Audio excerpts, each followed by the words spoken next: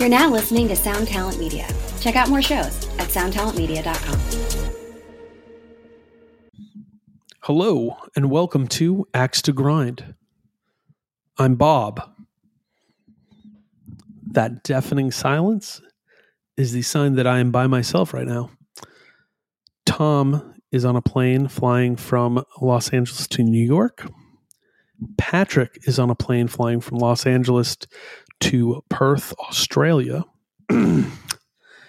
And to pull the curtain back all the way, Tom and I attempted to record a little mini, hey, the audio is going to be bad.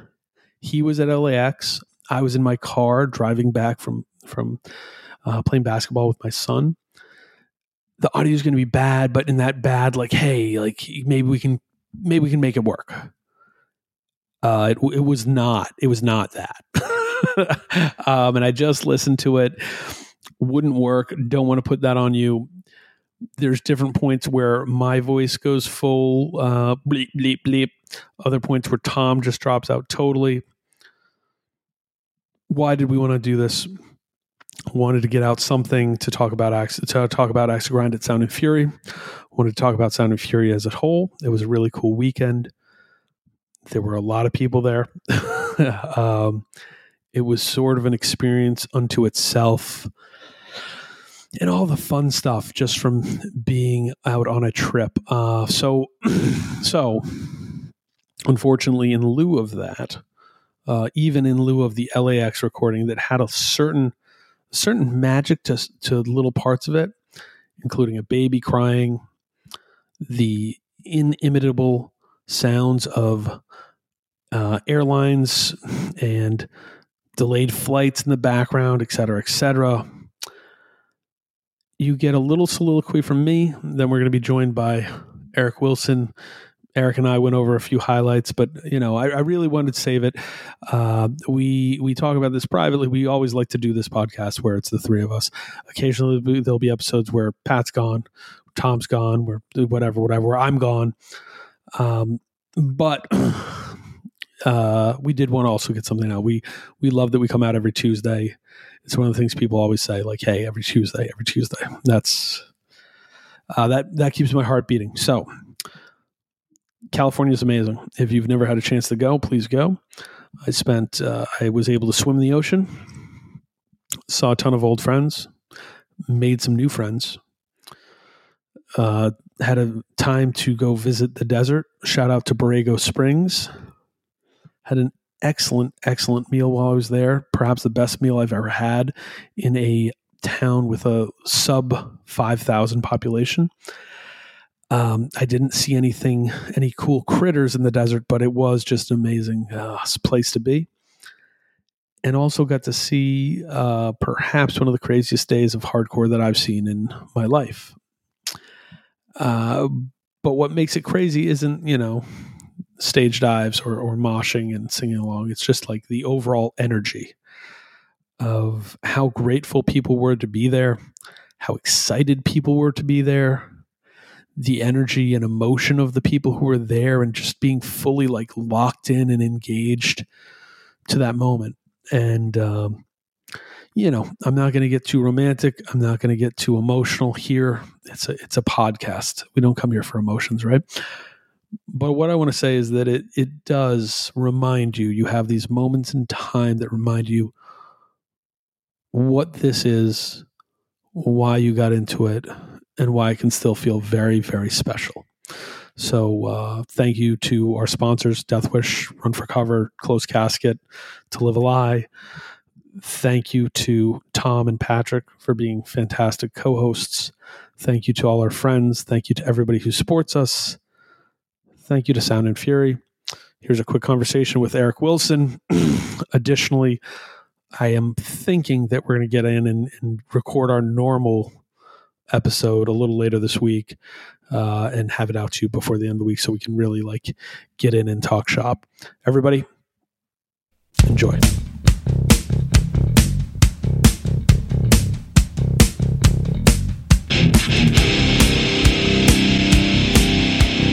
Okay, part 2 if you have made it through the first 15 minutes of this, what we're referring to as the jank to grind, introducing our special guest. But he's always, I didn't say new guest or just guest, special guest, because he's always special. Eric Wilson, how are you, buddy? What's up? I'm good. How are you? You're back in the land of dreams. Back in the land of pizza, and it is raining and 75. So do you know what that means? It's both wet and uncomfortable outside, which is okay. Yeah. It's okay. But I did get to spend, let's see, Wednesday, Thursday, Friday, Saturday, 4 full days in the land of dreams, aka Southern California, aka Los Angeles. Oh yeah. Thank you for being such a good friend, but also a great, hanger about guest coming over to our weird Airbnb. It was fantastic. Loved it, dude. Thank you for everything, having me involved. Yeah. I had a fucking absolute banger of a time. It was exhausting, but fun as shit. Okay, so Tom and I talked again, as people heard. He was at LAX. I was driving around, basically feeding pizza to my son. So if you hear any chewing, that's because I forgot I was recording, and I apologize. I know how ASMR people get on that stuff. That said, we're here to talk a little bit of hardcore. We did a lot of hardcoring over the weekend. Oh yeah, including you. With the podcast show was like half a hardcore thing. It was really cool. Thank you to everybody who was there. Eric did a great job hosting, actually. Thank you. But then when we came back to the Airbnb, I mean, look, Sound and Fury, I think it was like 20 hours-ish maybe from start to finish each, if you combine the 2 days. Yeah. We might have watched that much time of hardcore videos at the house because Patrick had control of the YouTube. Yeah, and we ruined some poor guy's algorithm who was still logged into the Airbnb YouTube. Oh yeah. Please don't tell our hosts, but yeah, that guy's gonna have a different kind of experience next time he logs into YouTube. He's gonna be like, "What Koyo? What?" Huh? Okay, so what was your surprise set of the weekend? I think surprise set of the weekend. I think as a live act, Scowl has really stepped up their game. They have They sounded great. They played very tight. The crowd went off. They've been playing a lot. They've been touring and stuff. So, improvement in that sense is a natural result. Let's pull back the curtain. We YouTubed this game. We had a conversation prior, and I was like, I think this was also, I believe I saw Scowl once before. This was my second time seeing them. But I said, I've been seeing more live videos of Scowl, and I think they're really good. Yeah. Now. And we're like, I don't know. And so we literally went back, watched old videos with mixed results. Some were all right. Some were fine. But then I was like, no, there's one, April of this year or something like that. Sure. And we watched, and that was and actually seeing it live, like anything, watching hardcore videos really sucks actually to seeing it live. But they're awesome. And it's kind of amazing to see a band get better over time. And we now literally it'd be like watching a kid in first grade take jump shots to then third grade and then fifth grade. And now they're like on the varsity team. Scowl's D1 right now. They're prospecting for the majors because they're really, really an impressive live act at this point. So yeah. I wonder if you guys have ever talked about it, and this perhaps is a deeper conversation for another episode, but with the advent of the internet and just I would be willing to bet Scowl from the day they started as a band till now, I would be willing to bet there's video evidence, there's video archive of most of their shows. Whereas, 80s, 90s, even thousands, even early 10s, media not as ubiquitous. Yeah, that's an interesting thought because, people very close to this podcast, I've seen some older video of their stuff going back, 15 years, and it is, you're not wrong. you start a band in the 90s, you can be anonymous. Like there's bands I liked from the 90s who I never got to see and who I've never sought out videos of. That's actually a fantastic question. So I don't even know if they were good live or not, or like what that visual was. Whereas now you're totally right. You can actually see their evolution and you can see what it is. And it's like, oh crap, like you can tell they must have gotten a new drummer in August of blank year because they all of a sudden got way better. Oh, that's a fun. Is that like some sort of like internet archiving project? Is like banned through the years and it kind of creates a search engine and filters it. Like, I mean, clearly we can just do this on YouTube by like sorting stuff, but actually being able to sort it by date and watch an evolution. And see what the highs are. I mean, the thing Patrick will bring up would be like, oh, but what about when that band hits the skids? Ooh, here's the tipping point. Things go down right here. We should revisit. We should keep on Sound and Fury and revisit this another time. But I'm like super fascinated with this concept because it sounds obvious to guys like you and I, but maybe to younger kids, it's like prior to 2012, 11, like if you wanted to film a show, you had to bring a camera with you, and like not everyone had a camera in their fucking pockets, So like. Yeah, there's a lot of like, and bands that matter to people. Like, I'm sure you can find Nirvana 1988 in the local record store in Aberdeen or whatever, because that's a band that like people will dig that out. But there's so many, better than anybody, Bob, just the amount of bands that have come and gone through the scene and bands that people love and talk about still today that like, there could be like zero video evidence of, you know what I mean? Well, and it's the thing I'm gonna shout out our a buddy Liam who does the Cinepunk stuff, who I think I had gotten into a conversation with him about John Candy and where he fits generationally with comedians. And I think we brought this up over the weekend, but he hit me with a really fantastic question. Was like, wait, do you know about the 1977 Toronto Godspell production? But it was this theater production in Toronto of Godspell, something I've never seen, but I know the name instantly, right? Gilda Radner, Martin Short, Bill Murray, I think a few others, but basically all the Canadians who had become like leads in the early 80s were in this theatrical production. And I was like, oh my God. And it was just kind of like this, kismet, weird circumstance. And I'm like, oh my God, like, is there video of it? And he's like, no, nobody's got any video of this thing. Yeah. Because it was 1977. And so we're talking about how hard it is.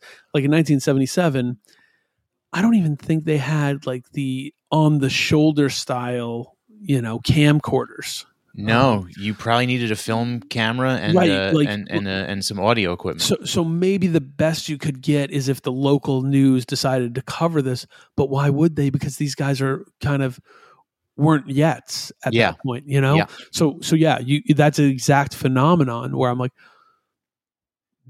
there's tons of these bands where the ones that matter, like you said, there's Nirvana, you got to seek it out, but the ones that didn't reach certain heights weren't there. I also think the archiving of hardcore has gotten a lot more intense over the past, the past decade. I think that's both on the video side, certainly on the video side. The video side is impressive, immaculate. Like you literally can't take anything away from all the folks who are doing video stuff, because obviously there's Sonny with his whole Hate 5-6 thing, which is massive and just like that is the monolith. But there's other people doing littler things, littler versions, both in the current tense, but also archiving older footage and kind of preserving it, and but also flyers and audio recordings and live audio. So yeah, it's pretty wild, and the idea of being able to kind of like for lack of a better term, curve and like chart, like they were either whether it's reaction or competency, sure, it would be pretty fun. Crowd size, I mean, you can really like there's a number of metrics you can run it by, and there's also just the whole notion of being able to do that, the pros and cons of it, because it sometimes it takes a band It can take years to find your fucking groove. You know what I mean? There's growing pains, you know? It can take up to your third album to find the lane that you're in, you know? So it's like, being able to document that from the beginning, is it kind of like, will it, because everyone, maybe the scene as a whole, or whether that's like hardcore is, in the macro sense of people being able to people might jump ship before you even get a chance. You know what I mean? Yeah. It's great. Yeah. I mean, there's a lot to go on there. We should do that another time. But Sound and Fury, let's keep going. Sound and Fury. Yeah. Let me ask you, what was your big surprise? What was your big surprise? Well, you stole my answer with Scowl. I was so impressed with them. Maybe my big surprise was how many folks were genuinely jazzed for their intro cover of Waiting Room. And so just to give, the in the moment, if you haven't seen, they open with Waiting Room, and I think they did it through the first chorus and then go into their set. Cool move, not cool move? What's your opinion? I think it's a cool move. You know, it's funny that the immediate thing that came to mind when I first heard, you hear the intro bass line or whatever. Boom, boom, boom, boom, boom. Sure. And the first thing that came to mind was, classic track, obviously. Classic track. A surprise track to hear from a band like Scowl, but a good surprise. But I also think about like Waiting Room has probably been covered so much at this point, and Fugazi is a band that has so many good other songs, tracks. Yeah, here's you're not wrong, except I can't think of the last time I saw a band do Waiting Room in person. But I mean, if you're looking for that, you're starting the set, you want to get that pop, you start with something recognizable. That's a great song correct. to go with. You gotta man, I like that we're able to squeeze this much juice out of just like 15 seconds of Scowl talk. Yeah. You want to either, with covers, I think there's one of two ways. One, you want the big pop. Sure. If you want the big pop, you want to have fun. You just do something everybody knows. Yeah. Awesome. I have a funny story, actually. This is years ago. Please. This is relevant to what we're talking about. Years ago, it was probably one of Backtrack's like first shows. So let's say 2008 or something like that. I'm a young man. I'm probably 17 or 18 at a show in Northport, Long Island.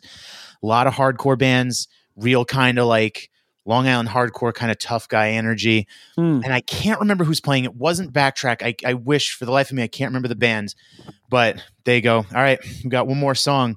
It's a cover. So everybody in the crowd is already kind of like, ooh, what's it going to be? And they do Knowledge by Op Ivy.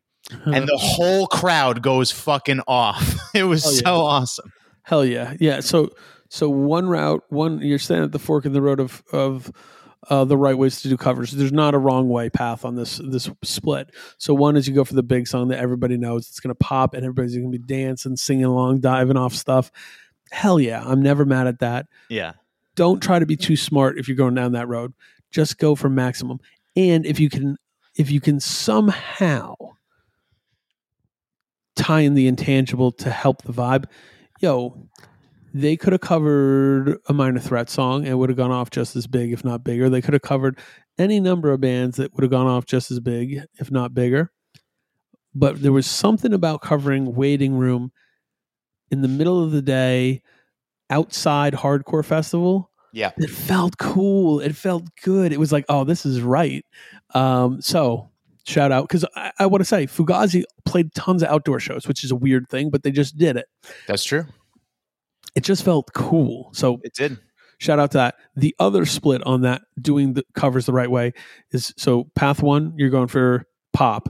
Path two is you're trying to expose someone to something you truly love. Mm-hmm. That is the path for the not deep cut Fugazi song, but literally any other Fugazi song.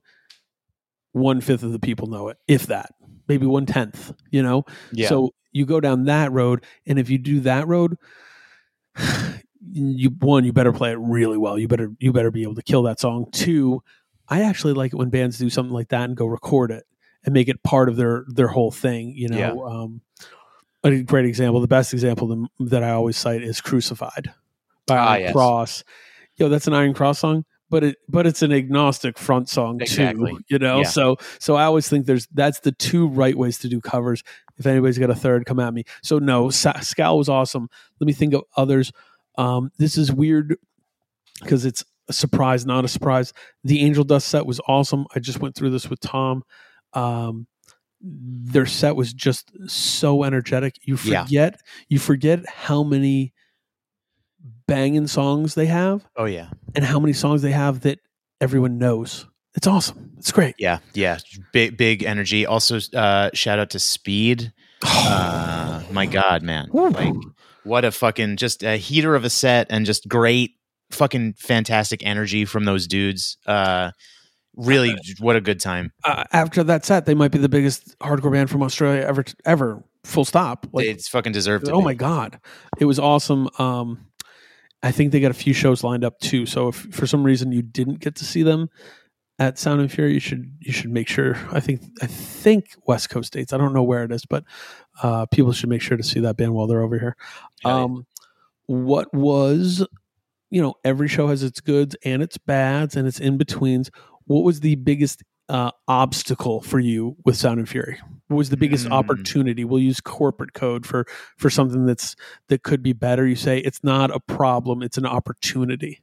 I'm maybe a little bit confused by the question. Like, what exactly was Sound and Fury perfect, or was there something that could have been better? Oh, sure, okay. Let me think.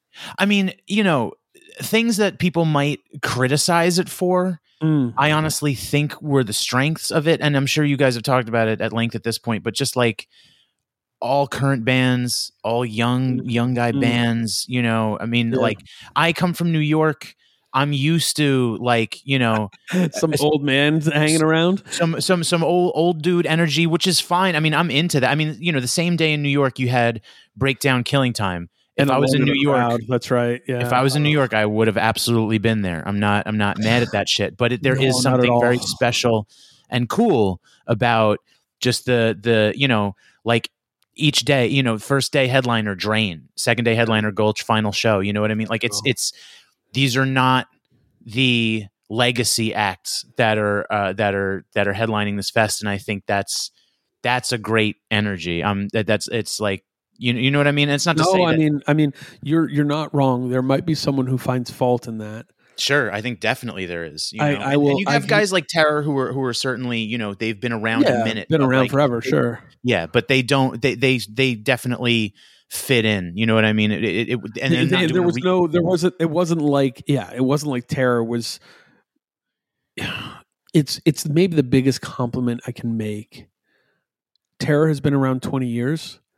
Terror is a part of the Hardcore 22 tapestry in the way that every other current band was on that festival. Definitely. That matters. And like, whether you love Terror from 2001 on, 2002 on, whether they never mattered to you and your path at all, it is impressive that they put out new records that matter to people who are younger than their band. No question. That's sick. You're not wrong, by the way, off topic.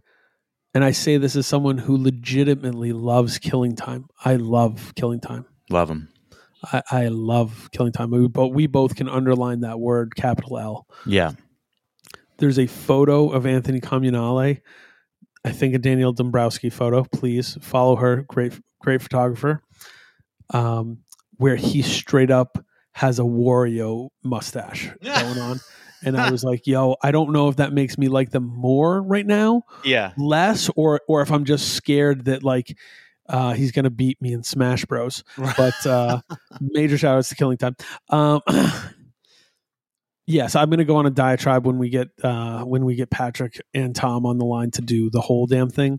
Yeah. But there's something interesting about doing a show there that's all current bands. It's really cool.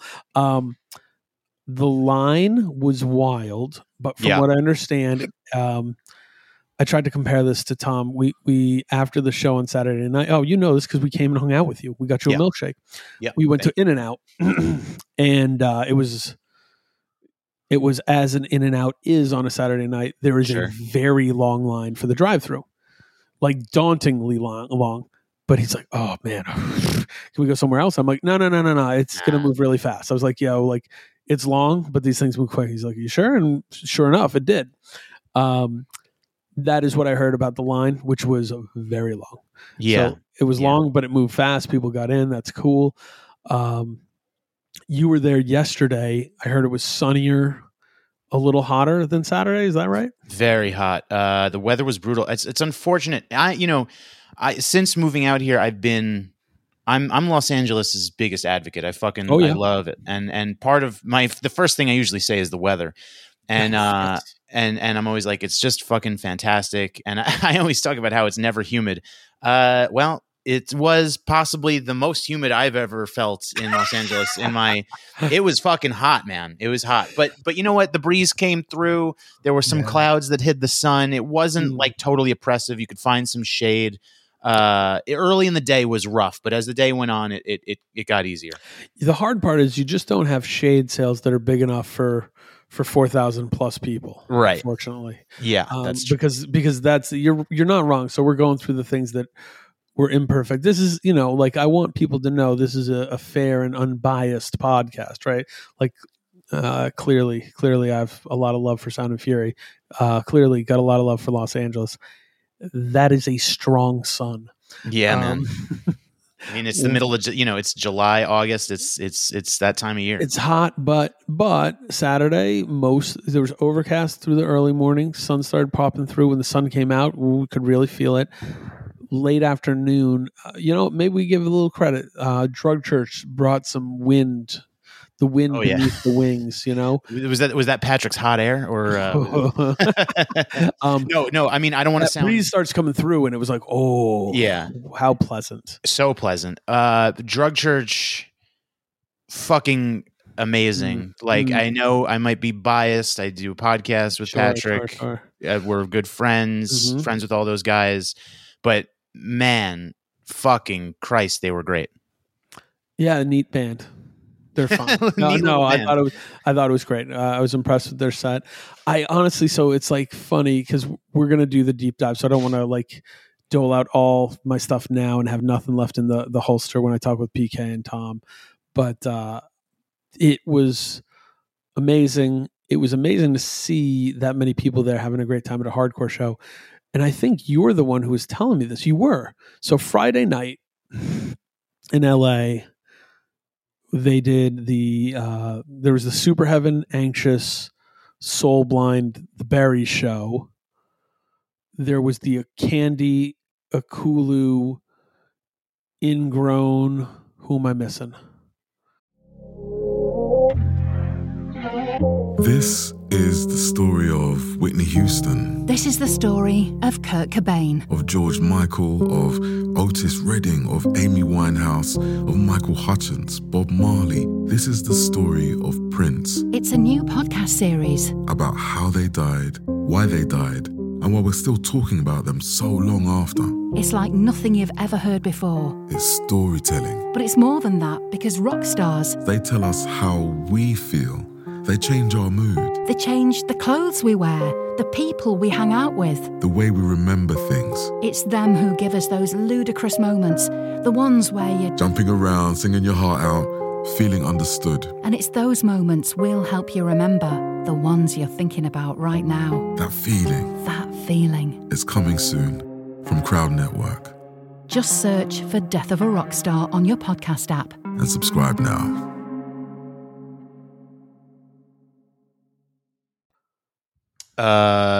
Field of Flames opened. Field of Flames, and there. There was one more. The first band is escaping me at the moment. Yes. All right, it's okay. There was that show. There was the first night of the Lie Detector Fest. Yes. Which I want to get some more intel on that. I heard it was awesome. A lot of great reports on that.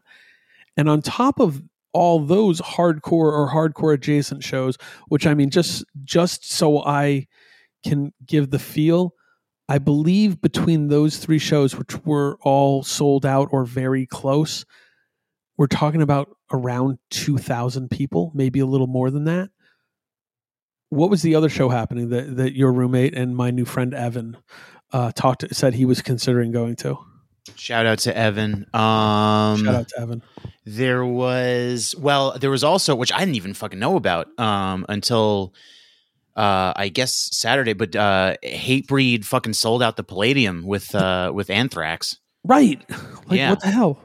Didn't even know about it. Would have Considered, for sure. If I think what you're getting at is like, consider the crowd for Lie Detector, the crowd for Sound and Fury, the crowd for all the after shows and pre shows and throw Hatebreed in the mix. The interest level, the scene, whatever you want to call it, it's the highest I've seen it in my time in music. Right. And it's very fascinating.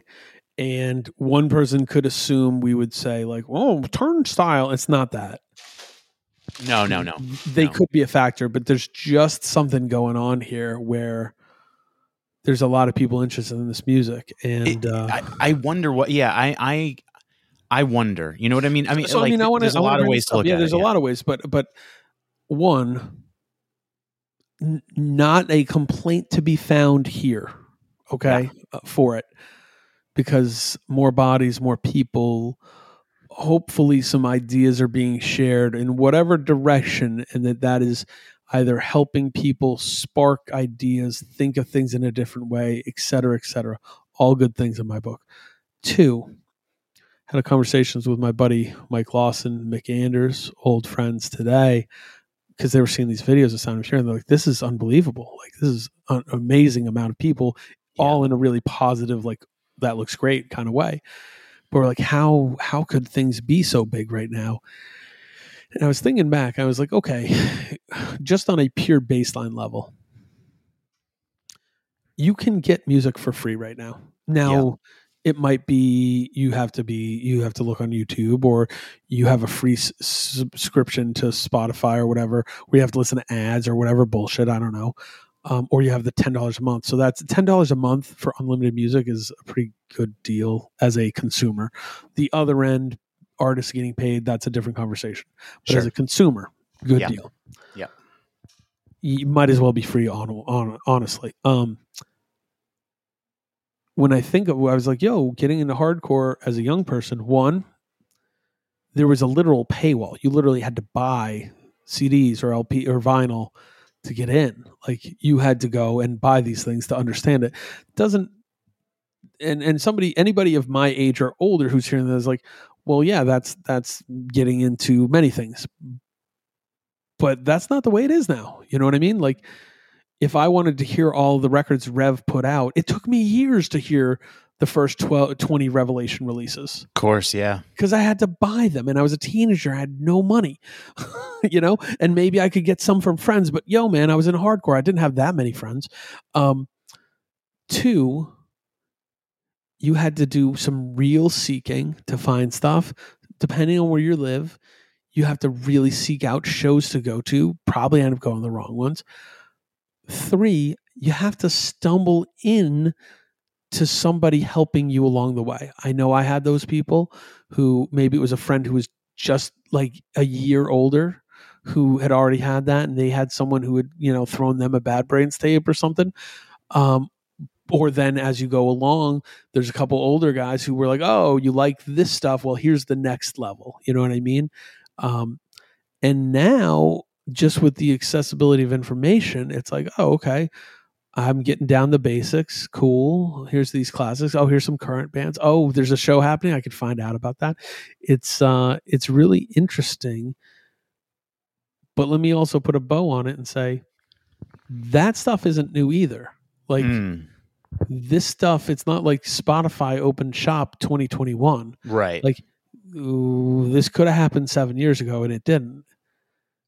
Yeah, it's happening now, So it's really interesting to see what is motivating some of this new flow. And I, like you alluded to, and if you have anything to add, please do. It's a pretty big influx of people.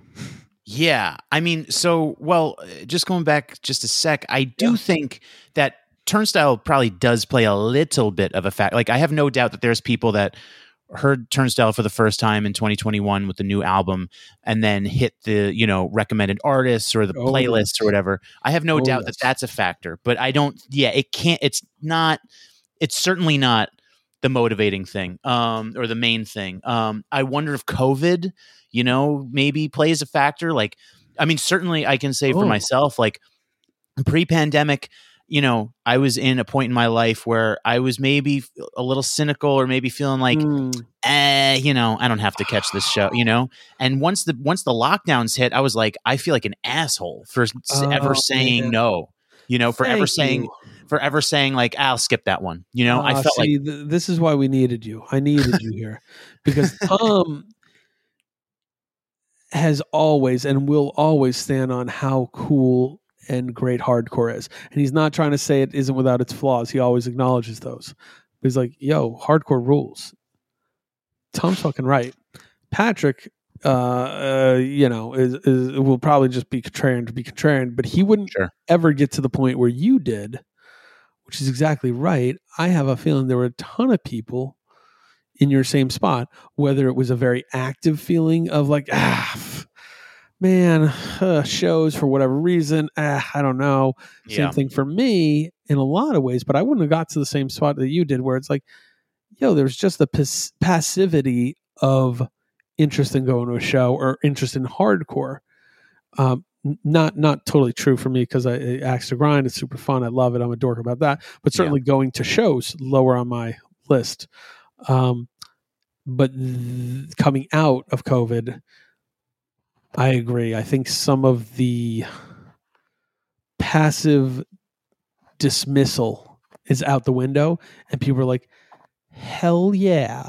Yeah. I had no idea how good I had it. And I agree. Right. Maybe that's bringing a lot of the people out who were pushing away for it for really inconsequential little shit. Yeah, I mean, it's I never consider, pre-pandemic, I never considered a world that could be taken away from you. You know what I mean? So there was, and there was this level of like, how many, I was 29 or so around the beginning of COVID. Yeah, I was 29. And there, it was like, I remember having the thoughts of like, how many times do I need to see Madball? You know what I mean? Sure. But it's like, I've seen Madball well over a dozen times at this point in my life. And it's like, yeah, once we were in the middle of that shit, and like there was a time where they were saying years before music would come back, and I was like, years. I was like, fuck. I was like, wait a second. I thought like, there was this passivity in me, and I was like, wait, no, I'm not done. You know what I mean? Like I don't. That's a great thing. Yeah, I think it just created like a, especially an outdoor festival. There's just something about it that's like, hey, I mean, at least for me, and I bet that there's other people like me, that it's like, oh, this can go away. Away. This doesn't have to be a thing. And it's like, you have to kind of cultivate it a little bit, just even by a body in the crowd. You know what I mean? Like that's what keeps it alive. And like, it's very cool to see kids, that many kids, that many young people vibing on it. And it's a different vibe than when I was young, that's for sure. But that makes it even cooler, honestly. That was like, oh, these kids are on some new shit. And like, I don't like, I was like, I don't necessarily this is not what I was doing. This is not what I relate, but like, that's cool. Like hardcore that's cooler, actually. Yeah.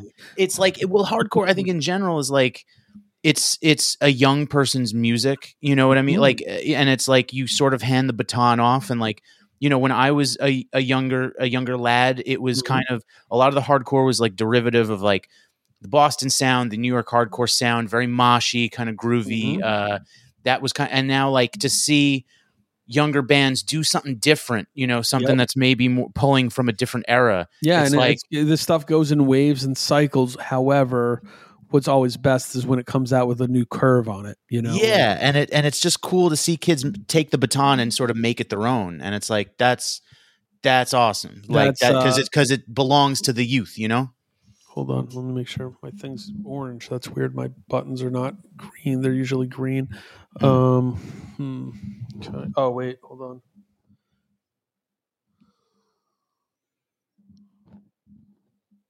There we go. I had a weird button. All right. Yeah, no,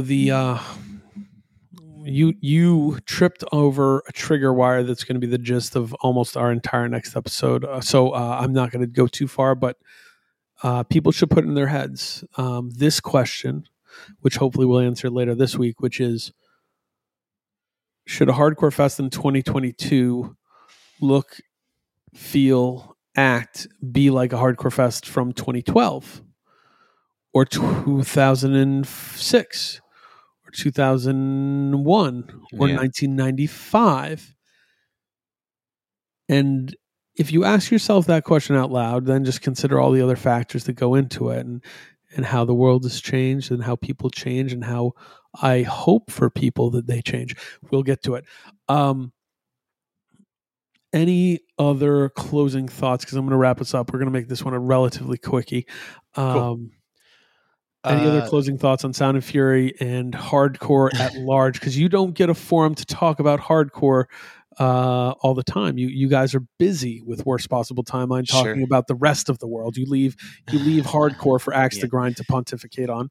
Absolutely. So let's see. I'll sum up. I'll try and sum up my thoughts here. I mean, just building off what we were saying, both Drain and Gulch, the headliners of the weekend, their sets, they were just like, it looked like Woodstock 99. Maybe there were no one, nothing was burning down. Things weren't being torn apart, but I just mean the sheer size of the pit and the crowd. It was like, holy fuck, this is for Gulch. Like, walk outside of that festival grounds, and I don't know that there's a lot of people, you know what I mean? Like, at the time, Limp Bizkit, certainly was a household name.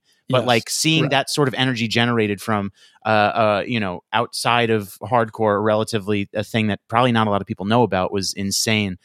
Shout out to God's Hate. I thought their set was fucking fantastic. Pity Sex on the reunion. That was fucking cool. Yo, shout out quick to Cola Boy, like, just for doing something different in the middle of the day, just kind of changing up the energy a little bit. I thought was extremely refreshing. You know what I mean? It just kind of like, it was just a little something different, and it was groovy. It was fun. They brought a great energy, I thought, and it was just a nice little break in the day to be like, all right, everybody, like, we're here for hardcore, but we're also, having fun in the sun, whatever. That was cool.